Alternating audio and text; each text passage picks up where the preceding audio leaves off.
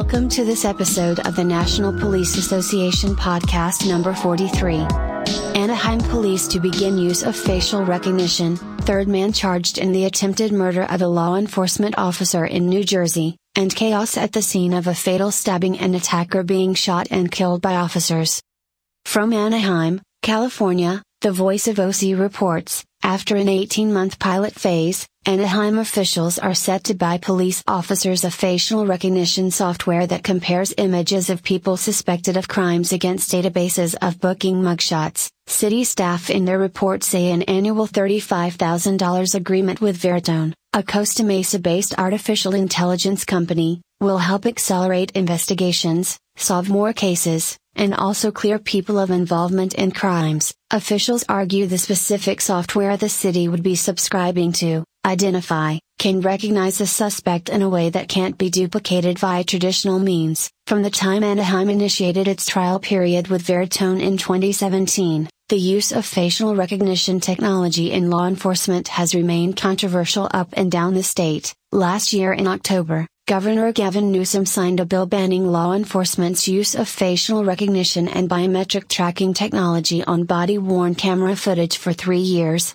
The ban, which was opposed by a number of law enforcement unions, took effect at the start of this year, and a new proposed state assembly bill, which would establish a legal framework for expanding the use of facial recognition technology for government agencies and private companies, has been opposed by civil rights groups like the American Civil Liberties Union, ACLU, which argues the bill would disproportionately harm people of color, and is currently making the rounds in state legislature committees. Technology companies may promise theoretical and unproven public health benefits, but the reality is that facial recognition is already being used to harm Californians. ICE is taking advantage of state and private facial recognition systems to target immigrants, reads an ACLU coalition letter in opposition to the bill. Police have used it to target people of color. Governments are using it to oppress religious minorities and discourage free expression. 3 California cities, San Francisco, Oakland, and Berkeley, have banned government use of facial recognition. Staff in their report maintain the police department's application of the technology would be narrow,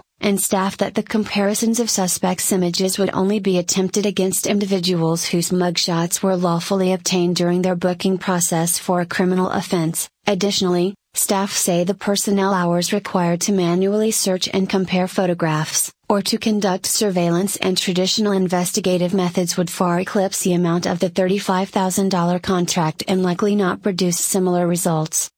From Salem County, New Jersey, the Daily Voice reports, authorities on Tuesday charged a third man with the attempted murder of a law enforcement officer for shooting a New Jersey State Police detective investigating a trailer park home invasion. Corrine Kai Warner Jr., 19, of Bridgeton, was originally charged with weapons possession by authorities investigating the shooting of New Jersey State Police Detective Richard Hershey at the Harding Woods Mobile Home Park in Pittsgrove the night before. A new complaint was filed against Warner on Tuesday, State Attorney General Garbir S. Grewal and New Jersey State Police Superintendent Patrick J. Callahan said. A Superior Court judge later ordered that he remain held in the Salem County Jail in Woodstown pending trial. Previously charged with the attempted murder of a law enforcement officer were Nazir Naz Hutchings, 21, and ex-Contramain M. Haddon, 27, both of Bridgeton. They, too, remained held Tuesday in the Salem County Jail pending detention hearings scheduled for Wednesday. A judge ordered a fourth defendant,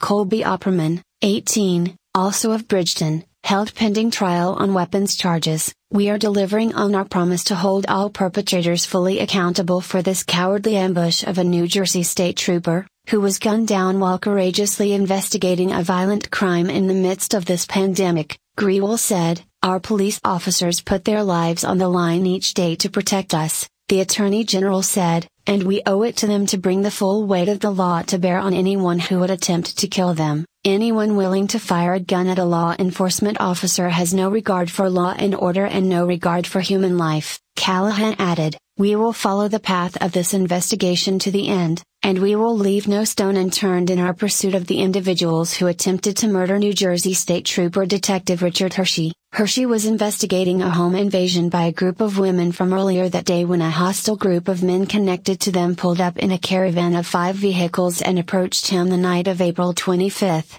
Grewal and Callahan said. Hershey identified himself as a law enforcement officer, after which at least 3 men opened fire, wounding him in the upper leg, they said. The detective shot back, forcing the defendants to flee, they said. He later underwent surgery at Cooper University Hospital in Camden and was recovering, authorities said. A member of the caravan was treated at the hospital for a gunshot wound in her leg and was released, they said, adding that she wasn't charged. 8 defendants were initially identified and captured by New Jersey State Police Fugitive and Teams units, assisted by the U.S. Marshals Service Regional Fugitive Task Force. Hershey was investigating a home invasion involving 5 women accused of forcing their way into a trailer and assaulting the owner, breaking a rib and lacerating a lung, while stealing her phone. The Salem County Prosecutor's Office charged the 5 women for the home invasion, while Grewal's Office of Public Integrity and Accountability charged the 3 men in the shooting.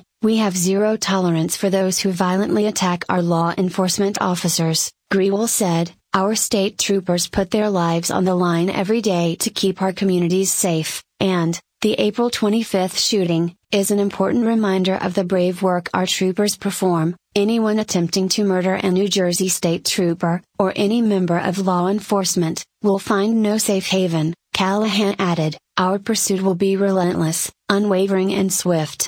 From San Jose, California, the Mercury News reports a man with a knife chased then stabbed and kicked another man to death during a violent melee over the weekend, as bystanders tried to stop the attacker with their cars, before police officers arrived and eventually shot and killed him, authorities said. San Jose Police Chief Eddie Garcia said Monday that chaotic doesn't begin to describe the downtown encounter early Sunday, adding that the stabbing suspect withstood 4 less lethal beanbag rounds fired at him before he advanced on an officer, prompting the officer and 2 others to open fire. The names of the stabbing victim and suspect, who both died at the scene, have not been publicly released pending their formal identification and notification of their next of kin by the Santa Clara County Medical Examiner Coroner's Office. Police said there was no immediate evidence establishing a motive or any connection between the two. Garcia said officers were continually backing away from the suspect during the incident, seeking to de-escalate, but that the immediacy of the stabbing and the man's refusal to drop his knife and surrender prompted the shooting. He said officers and witnesses described the man as having a 1,000-yard stare as a car pushed into him and as he absorbed the impact of the stun rounds. "This murderer, which is what he is and what he was, dictated the outcome of this event," Garcia said. "These officers were called, and they answered." The officers were responding to multiple 911 calls around 8:15 a.m. Sunday reporting an active stabbing at Julian and Autumn Streets, north of the SAP Center and about a block from the Guadalupe River Trail. A witness was actually ramming the suspect with a pickup truck, Garcia said, adding that by the time officers arrived, the suspect was partially blocked from leaving by 3 vehicles. "We should have deep gratitude to these witnesses who put their lives on the line to assist us." The officers helped clear the witnesses from the scene. The next few moments were a seesaw of officers ordering the man to drop his knife, and the use of the beanbag rounds. A couple of rounds struck him, bringing him to a knee, but did not stop him from moving toward officers. Garcia said the man had fixated on one officer and was beginning to increase his speed when 3 officers shot the suspect multiple times with their handguns.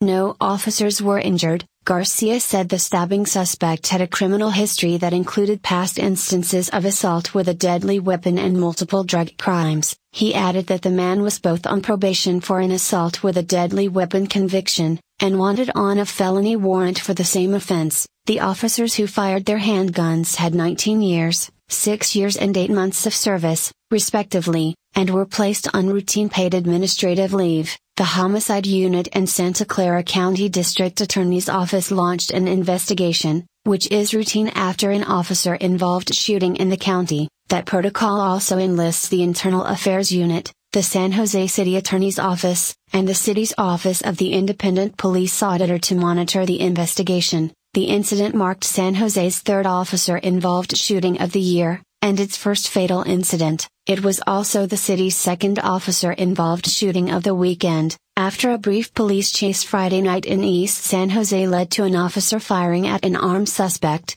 who was not hit. In that incident, officers with the Violent Crimes Enforcement Team were conducting gang enforcement near San Antonio Street and King Road when they attempted to stop a vehicle with two men inside. The vehicle instead drove off, and officers later spotted the occupants on foot in the same area, walking in opposite directions. Garcia said, "They stopped, questioned and eventually released one of the men." Garcia said the two men were gang members who were in a rival neighborhood wearing their rivals' colors, arousing their suspicion that they were looking to cause confusion before committing a gang attack. When officers caught up with the second man, he reportedly took off running, and at some point reached into his waistband and pulled out a handgun. Garcia said, that prompted an officer to fire one round at the man, which missed, but the man was soon arrested. That suspect, 27-year-old San Jose resident Cristoben Martinez Lima, was booked into the Santa Clara County Main Jail on suspicion of weapons crimes including being a felon in possession of a firearm,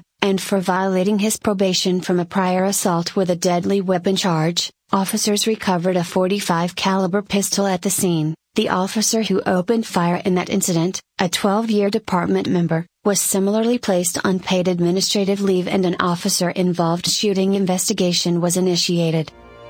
This news brought to you by the National Police Association. To learn more about how you can help law enforcement accomplish its goals, visit nationalpolice.org.